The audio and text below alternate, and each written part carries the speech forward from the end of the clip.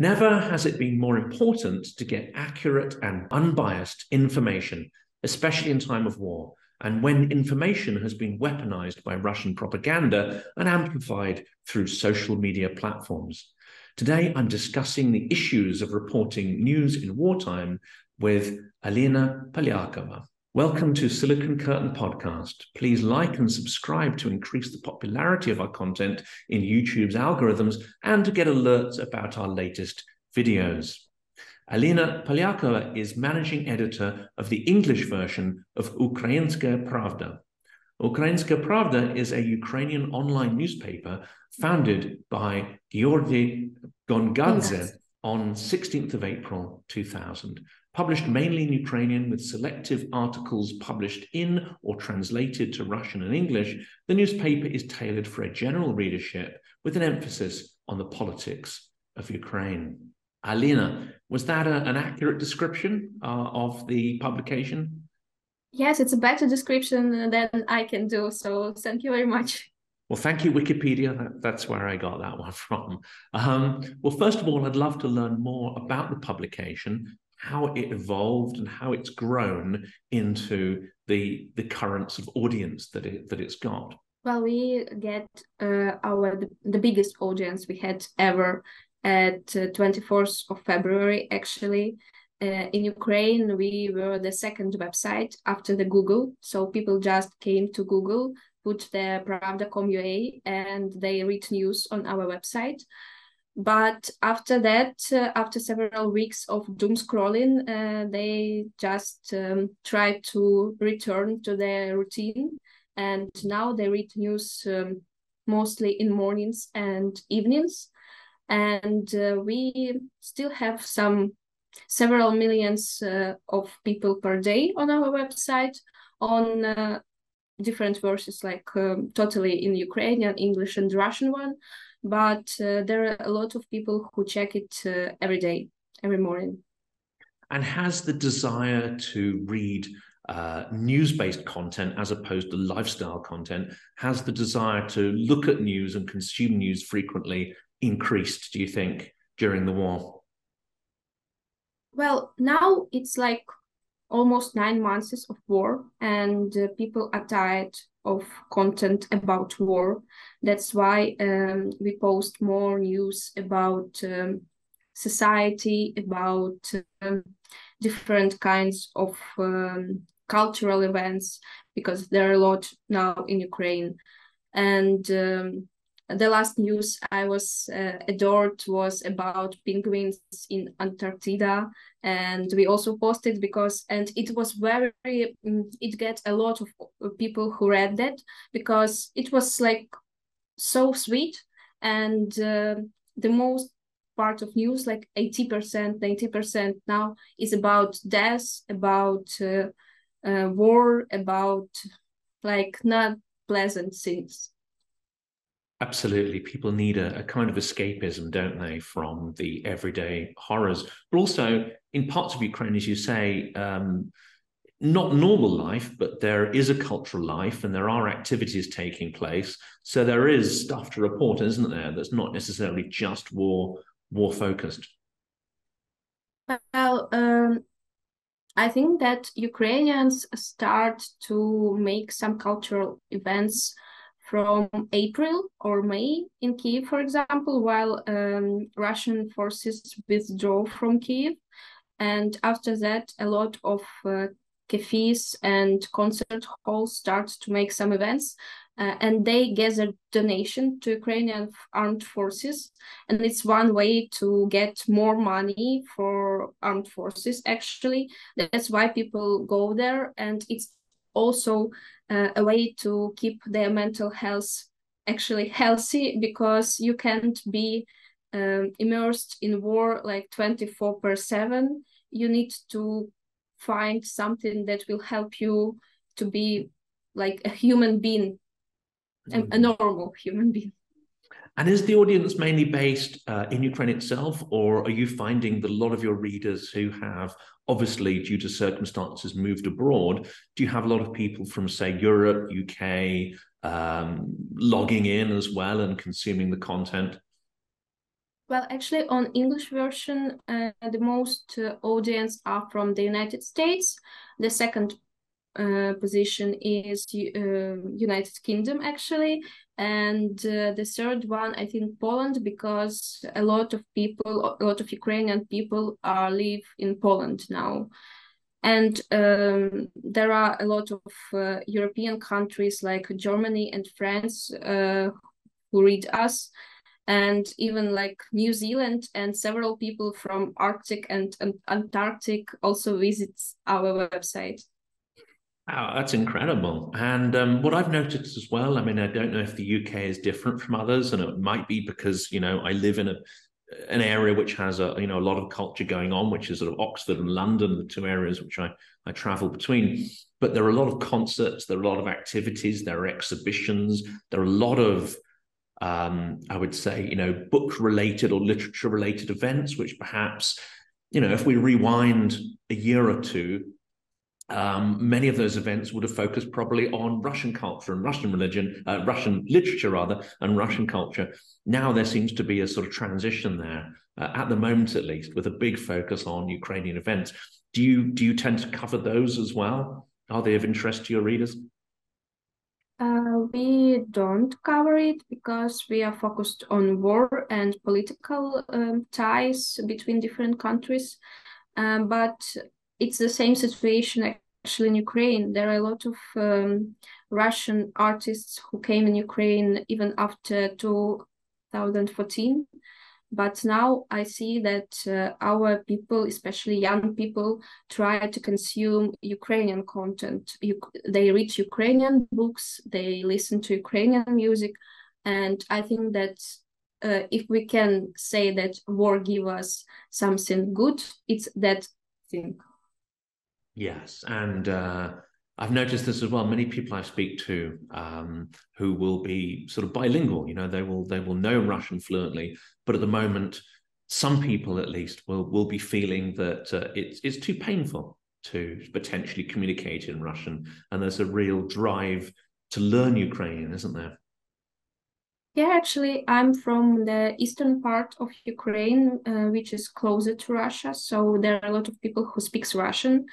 and who spoke Russian, and now they try to speak Ukrainian. And my mother, for example, she started to speak Ukrainian from the full-scale invasion. She didn't do it earlier. And as for me, I was studying Russian language and Russian literature at the university because I thought that it's normal thing, but now I understand that our region was crucified so deeply that we even didn't understand what's going on there. But now people from different areas, people from areas which Russians think was like Russian speaking, so it's they want to go to the Russian world, so called. But now all these people try to speak English, Ukrainian, of course. And later in our conversation, it would be good to look at some of those myths which propaganda narratives use. But let's turn to politics and the war. And one of the first questions I've got is the Russian losses are being estimated and published on a weekly basis by the Ukrainian government. And in fact, those estimates seem to be pretty close to other sources of estimate, whether it be the UN or the BBC. And it's just an unimaginable scale of loss of life and equipment, especially on the Russian side. And the ratio seems to be around sort of 3-1. But it's actually increasing dramatically as the so-called, mobilized troops start coming to the front, the Morbiki.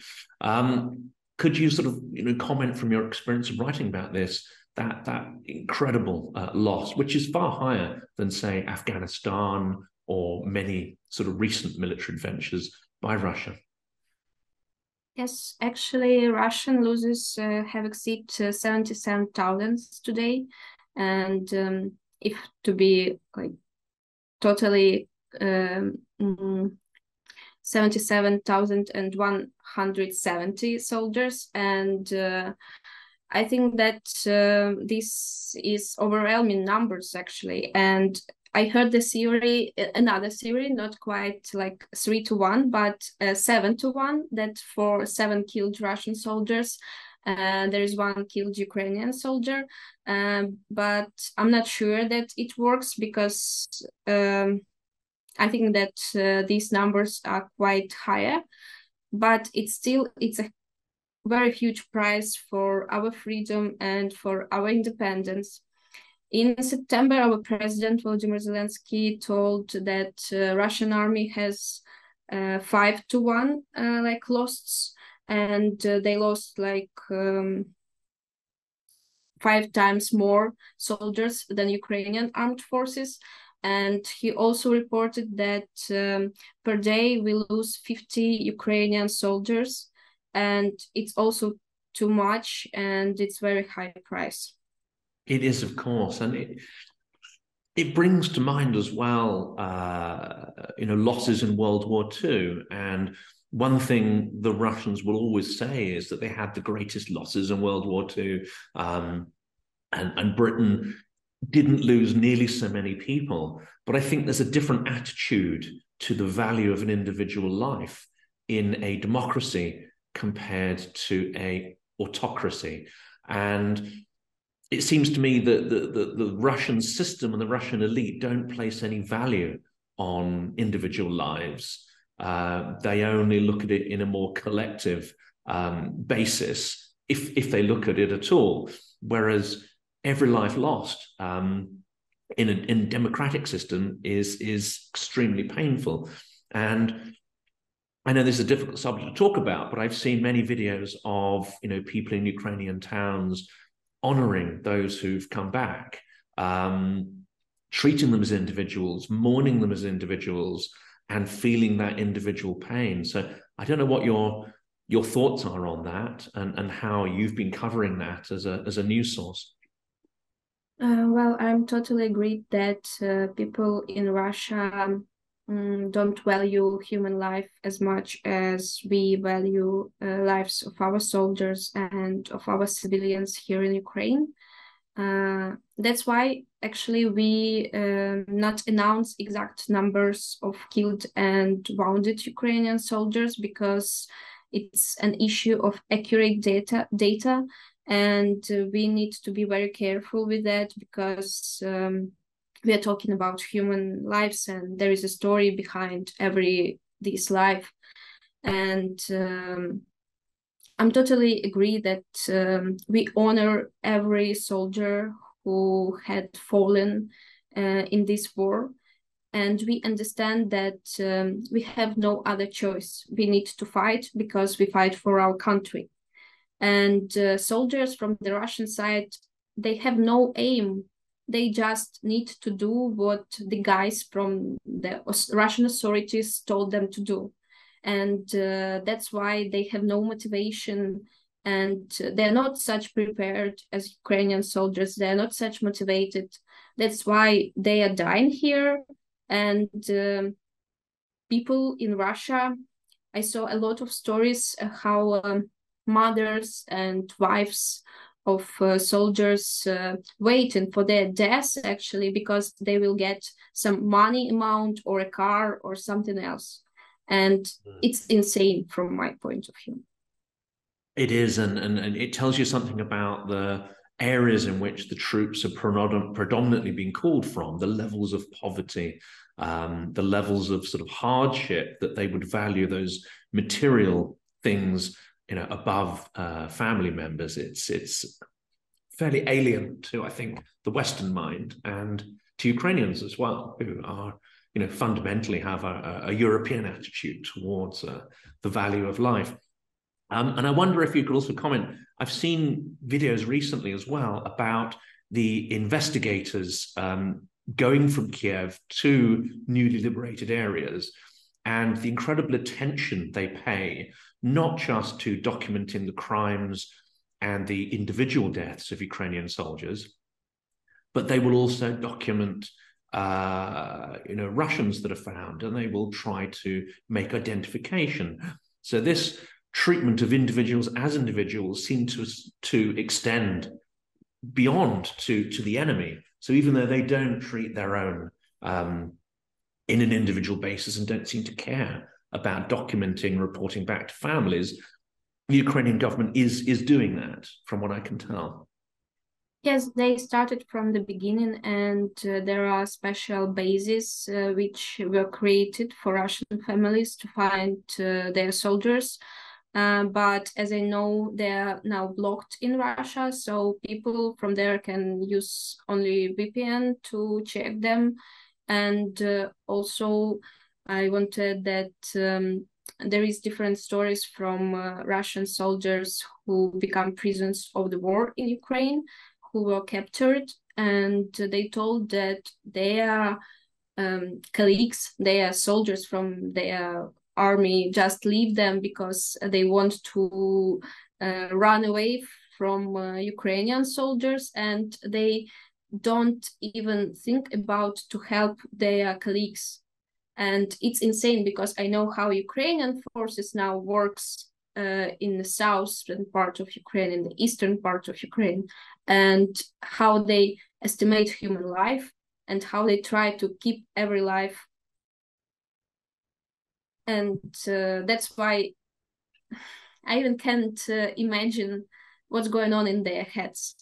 Yeah, it must come from decades and decades of not having any control or say in your political system or any control over your personal life, and it's very difficult to imagine, isn't it? And one of the things that is frightening, I think, and of course Russia is using this, is that because they don't have that same concept of human life, individual life, they are using a number of threats of causing further mass incidents or casualties.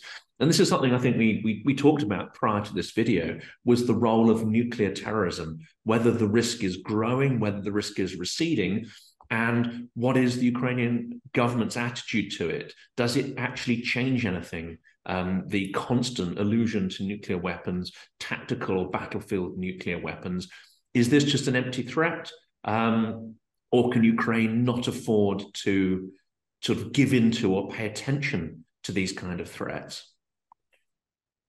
Well, I can speak from myself. And last time I was scared of nuke, it was on the 9th of May.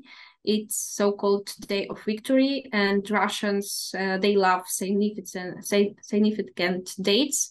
And it was like at the beginning, I come back to Kiev because there was no Russian troops nearby already. And we were sitting with my friends in cafe and discussing, will we die tomorrow or not? Because it was on the 8th of May, and it was like, Erich Maria Remarque vibe, when it's war around and you just sitting and discussing essential problems. But for now, I think it's now we just think that it's threatening and nothing is going on after these threats. So people just bothered about it. And of course, I have potassium iodide tablets, and I have some reserves of food and water at my home, at my office, but in case of, what, but I'm just tired to think about it every day because it's very tiredful. And Russian authorities, Medvedev, for example, they love so much to threaten Ukrainian with those nuclear weapons. And he told last week, I think, that they will use it for liberating Ukrainian territories. And he told that liberating Ukrainian territories actually is a threat to the existence of present-day Russia Federation. And he also mentioned that it means that it's a direct reason for applying nuclear weapon. And of course, we've seen this with other Russian threats, haven't we? They know that it resonates. It resonates with Ukraine because of Chernobyl and the direct experience of what it's like to have fallout affecting your lives. They also know that it resonates in the West, and countries, especially in Germany and France, take these kind of threats to heart. And I think it does persuade these countries not to send arms and not to send arms so quickly. So whether they're going to use it or not, strategically, these lies and threats have a real purpose to prevent, unity of the Western allies. I think yes, but they threaten with nuclear weapon. They have been threatened like the escalation of the conflict if Ukraine will go to NATO, and threatening is their favorite thing, as for me. But I think that Western partners of Ukraine shouldn't be scared of Russia, actually, because they are not as powerful as they try to show. In fact, they're very, very weak potentially now, and that might extend to Putin himself. There are, of course, many rumors that he's unwell. Whether they're true or not, he certainly doesn't seem to have anything to lose, does he? Because if he visibly loses the war, which he's likely to do, and if the population find out about the true losses and the real senselessness of it, that could mean that Putin not only loses power, but loses his life. What is your sense of this idea that he really has nothing to lose at this point? Well, if he had something to lose, he would not start this war, actually. That's my point of view. And as for me, now he tries to write his names down in historical textbooks, and he did it in not the best way he could. Now he just cosplays Hitler, because he's doing the same things. He's like working on his manual, and all this story with annexation of Crimea, the same story like it was with the Anschluss of Austria in 1938. And they also told about that they want to unite all Germans in one state. What Putin is doing now. He tries to connect all Russian-speaking people in one state, but I don't think that he understands what he is actually doing. And as for me, I don't want to see Putin's death. I want to see Putin to be judged, and also to be judged everyone who took part in this war from the Russian side, because death is too easy way out from what they done. And in fact, understanding the psyche of the Russian elite and the fact that they respect only sort of power and to some extent violence, if those people are brought to justice, if they are brought in front of the Hague, it will be probably the worst thing in their minds that could happen to them, the total reduction of their power to zero, and facing the truth of their actions, potentially showing what small, pathetic, lying people they are, is definitely the best thing that could happen. Yeah, and I'm not sure that even Putin's death can stop the war, actually, because there are a lot of people in Russian authorities who are infected of the imperialistic set of mind, and the next president of Russia could possibly be worse than Putin, actually. And even opposition is in Russia. I'm not sure they are ready for negotiation with Ukrainians now. For example, Navalny, who is the most popular opposition to Putin, he told about that Crimea should be Russian. And we have different point of view on this topic, And I think that there is a high possibility that they will change their narratives if after the Putin's death. but I'm not sure that they are on our side, on the side of democracy, actually. And in fact, I mean, I don't believe Navalny or any liberal will come to power in Russia. But if they did, and they handed back Crimea, and they handed over a big percentage of their energy revenues in reparations, which is absolutely what must happen, that liberal government would probably be defeated, or there'll be a coup against them very quickly. In that respect, it's probably only a hardliner in the Kremlin who could actually negotiate a peace and can keep control of the internal population. But Russia itself, it's been speculated, may start to crumble and disintegrate. So it's very uncertain, isn't it, what's going to happen there? And of course, we now see Prigozhin gaining much more control of the narrative, and he is probably, in my view, the worst of all of them. He is one of the ones with least, moral limitations. He's almost like, if you look at those who took over Russia at the end of Stalin's period, you had Beria on the one hand, and you have Khrushchev, and Khrushchev being the least bad, and Beria being an absolute psychopath. I mean, Prigozhin is the Beria figure of that succession, isn't he? Yes, he's probably is, but I'm not.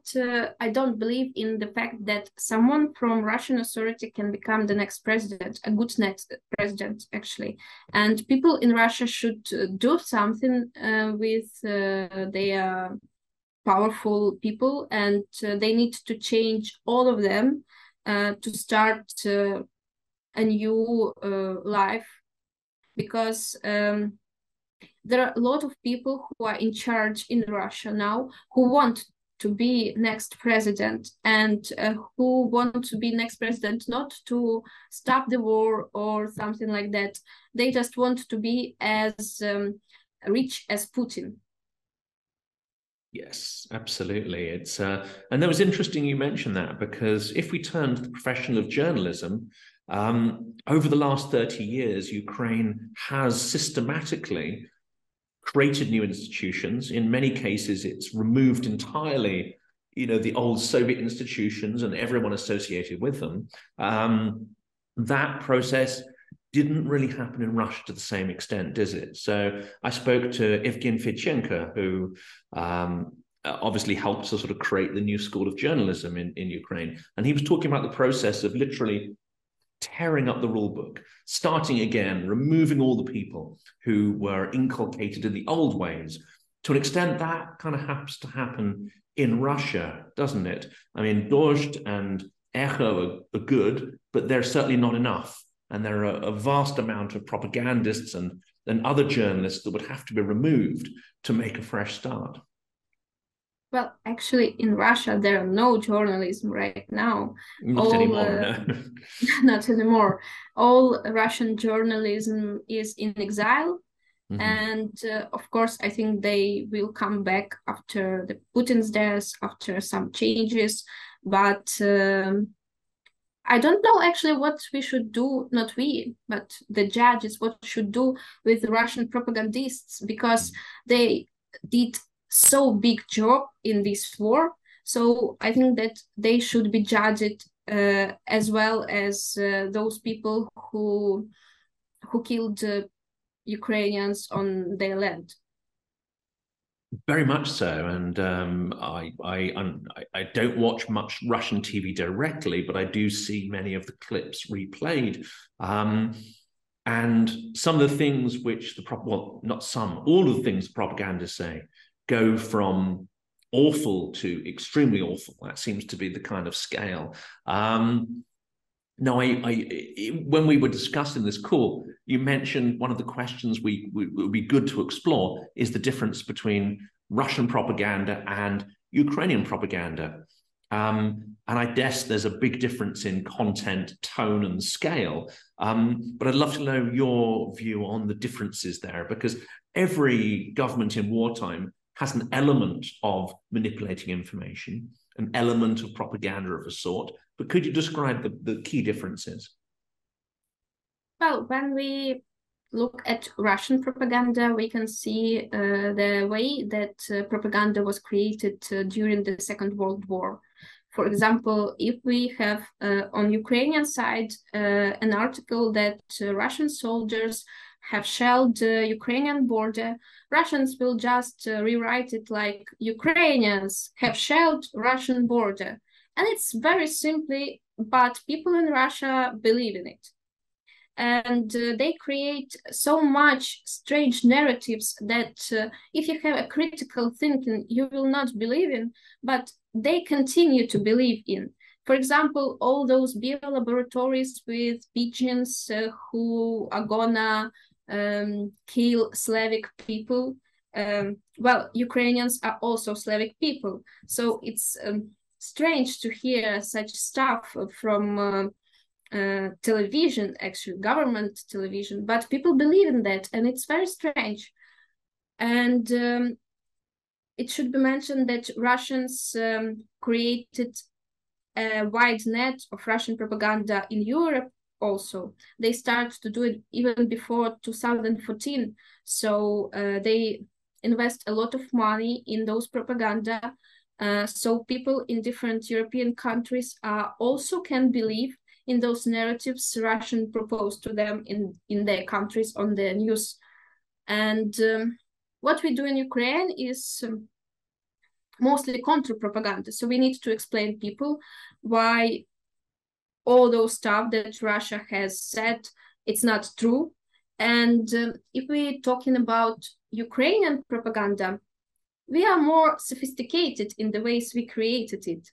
I can make one example. It's like you probably heard about the ghost of Kiev, who was at the beginning of the war. And we in Ukraine, we think that it's like a legend that gives people hope that there is some powers that protect them. And for foreign journalists and for journalists, actually, we understand that there is no possibility that one person can shut down so much missiles, so much planes. And of course, it's like an element of propaganda, but it's more sophisticated than Russian one. Yes, built more on mythology, built on a strong story rather than just a complete lie, which a lot of Russian propaganda seems to be either extreme improbable invention, or it simply takes the truth and inverts it and accuses the other side of doing what they have already done or what they're planning to do. Well, I can't estimate the level of that, and it's hard for me. It's hard for me even, to see Ukrainian propaganda somehow, because we are here in Ukraine, and it's the perception is quite different than when you are abroad. Mm. That's why if you have some thoughts on Ukrainian propaganda, I would love to hear it, because it's nice to understand how people from abroad perceive it. I think it depends on your point of view, doesn't it? I mean, and it depends on the country. We were talking earlier about how news is perceived in different countries, and actually how even in the UK, you find that some propaganda myths work their way almost unconsciously into some reporting. There are individuals, especially on the far right and the far left, who will consciously consume propaganda narratives. So, for instance, not so much denazification, but the myth that Ukraine has more of a nationalist problem than other European countries rather than less, which is the fact. That is quite a persistent myth that still finds its way into mainstream press. But in the UK, it's fairly limited, as it were. Often it's just the use of inaccurate language, especially around the separatist republics, or people being evacuated from occupied territories when actually they're deported and filtered. So it's inaccurate, sort of sloppy language and ignorance of history and politics. Whereas I believe that in Italy, Serbia, Hungary, you have far more of these weaponized myths taking center stage in reporting and being widely believed. I don't know if you've seen many of those sources, but I'm sure you're familiar with the kind of mythology that gets weaponized. Yes, but I think that the problem of these media is particularly in that they will try to find out two points of view. The point of view of Russia and point of view of Ukraine. They check Ukrainian media, they check Russian media mostly propagandistical one. And in this case, these two points of view, then they don't work because there is a point of view of victim and there is a point of view of aggressor. So they can't be evaluated like on the same way. And it's a conscious choice, isn't it? If you choose the narrative of the aggressor over the victim, then that tells you something about that individual. Another kind of bias that I notice, which I think is, I'd love to know your opinion on, even those who are minded to take a fair view of the war, you'll tend to find that they will often quote Western experts, Western military experts, analysts, historians, etc. They will far less often turn to experts on Ukrainian history and culture because, well, there aren't that many in the West. Timothy Schneider is obviously a prominent one, but there aren't that many of them. But they will also sometimes turn to Russian sources rather than Ukrainian sources. That's improved a little bit, but I'd love to hear your view on the fact that Ukrainians themselves are not consulted nearly enough in the Western media about their views and opinions. Well, I think the problem is that there are three times less Ukrainians as Russians, and they take it by amount. And yes, there is a problem that there are more Russian-speaking professionals in their ways, like historians and other. But if you are a good journalist and you want to find out the truth, you will find out the good Ukrainian historic who would like to say you his point of view. And it's the same problem now in Ukraine that different media outlets like BBC, Associated Press, they started to open offices here in Kiev, and they like hired people who were in Russia, who worked in Russia, and put them in charge of Ukrainian offices. And it's also a big problem because they don't understand context. This sounds like the issue of Amnesty International again. It sounds like you're relying on people who don't have historical context and as much local knowledge. Yes, Amnesty is the same case, but worse one, of course. And the same problem is with the Red Cross, for example, and the same problem is with like the people who observe what's going on Donbass, but I forgot how they called. Yeah, I can't remember offhand, but I know the organization you mean, and election monitors and so on. Yes. My last sort of couple of questions here. I mean, one of them is we can now have a huge number of Ukrainian troops being trained in the West, and Britain is the center for that. There are many experts now from Canada, Netherlands, all over the world who are coming to the UK to help train Ukrainian troops. Obviously, equipment and missile systems and defense systems gets a lot of the media coverage, but how important is it that we now have so many Ukrainian soldiers being trained in sort of Western methods of warfare, but also being exposed to other cultures, other countries, and then being able to come back and they're potentially fresh energized, and they're able to then go to the front and help and relieve some of the people who undoubtedly are, extremely tired and in some cases traumatized on the front.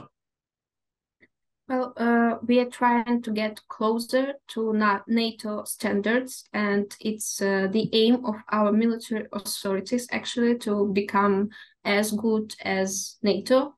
And that's why it's very important to show to our Ukrainian soldiers how actually it can look like. And the United Kingdom seems to be a great partner in different ways. And they also took a lot of Ukrainian militaries on courses. And we have a reportage several weeks ago from the polygon, one of the polygons.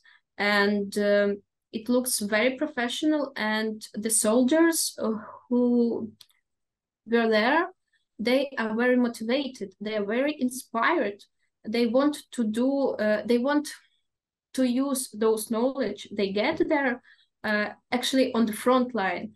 They told about that they don't want to waste all those patrons on those bullets on the trainings. They want to use them actually where they need to be used. That's extremely positive, and it compares very sharply, doesn't it, to the so-called mobiki or mobilized conscripts in Russia, who not only have terrible equipment, they have almost no training before being, grabbed off the street and sent to the front line. Yeah, there are a lot of videos from those mobiki who just get drunk on their training polygons if they have those trainings. But when they go to Ukraine, I think they don't understand what's actually going on, because in their news there is totally different picture what's going on. They are winning in Russian news, and they came to Ukraine to win. But actually, that's not they see here. And as I understand, that's now they try to go to captivity because it's better for them. It's better, like in many ways, they will be alive. They will have opportunity to live best life actually than they live in Russia, especially if they are from depression regions. And it seems for me that, as we have already discussed, Russia don't value human lives, and that's why they just push all those young guys at pieces of meat, not like soldiers. And do you think some of them will understand when they arrive and have spent some time in Ukraine? Do you think some of them start to realize that the propaganda narrative was false, that there are no Nazis, that their military operation is a war, that it's not a precision-based war, that it's an all-out war? Do you think some of them will come to the realization that, their side is the aggressor and is wrong? Well, I'm sure that they will understand that it's war, not like a special military operation. And I'm not sure that they will understand that there are no Nazis all around Ukraine, because for that they should speak with some people, they should communicate, they should understand what's going on. But they are in fields with their colleagues, and it's not that thing that they will understand that's not true, that the government tried to say them. They'd have to be taken prisoner, wouldn't they? And potentially, be able to talk to other people who've been perhaps in captivity for a while longer. Yes, and there are some interviews from Russian Poles, and they told that there are no Nazis, they are in good conditions, and they didn't understand what's going on. And I'm not sure that people from Russia who saw those video will understand that, but it was like from the first person who is actually Russian, and I think that Russian propaganda worked very well, and it's very hard now to ruin those wall of propaganda in people's minds. Well, Alina, it's been absolutely fascinating talking to you. I can only wish that the war comes to a speedy end. I suspect it won't, but I am assured that Ukraine will be victorious in the end. And stay safe. That's all I can say, because I know you're Kiev, and life is not particularly easy now with the power cuts. Fortunately, we got through the whole interview without the power going down, which was something we were worried about. But all I can say is good luck, and I really appreciate you spending the time talking to me. Thank you very much for this conversation. I hope it was helpful for you, and it was also fascinating for me. Slava Ukraini! Героям слава!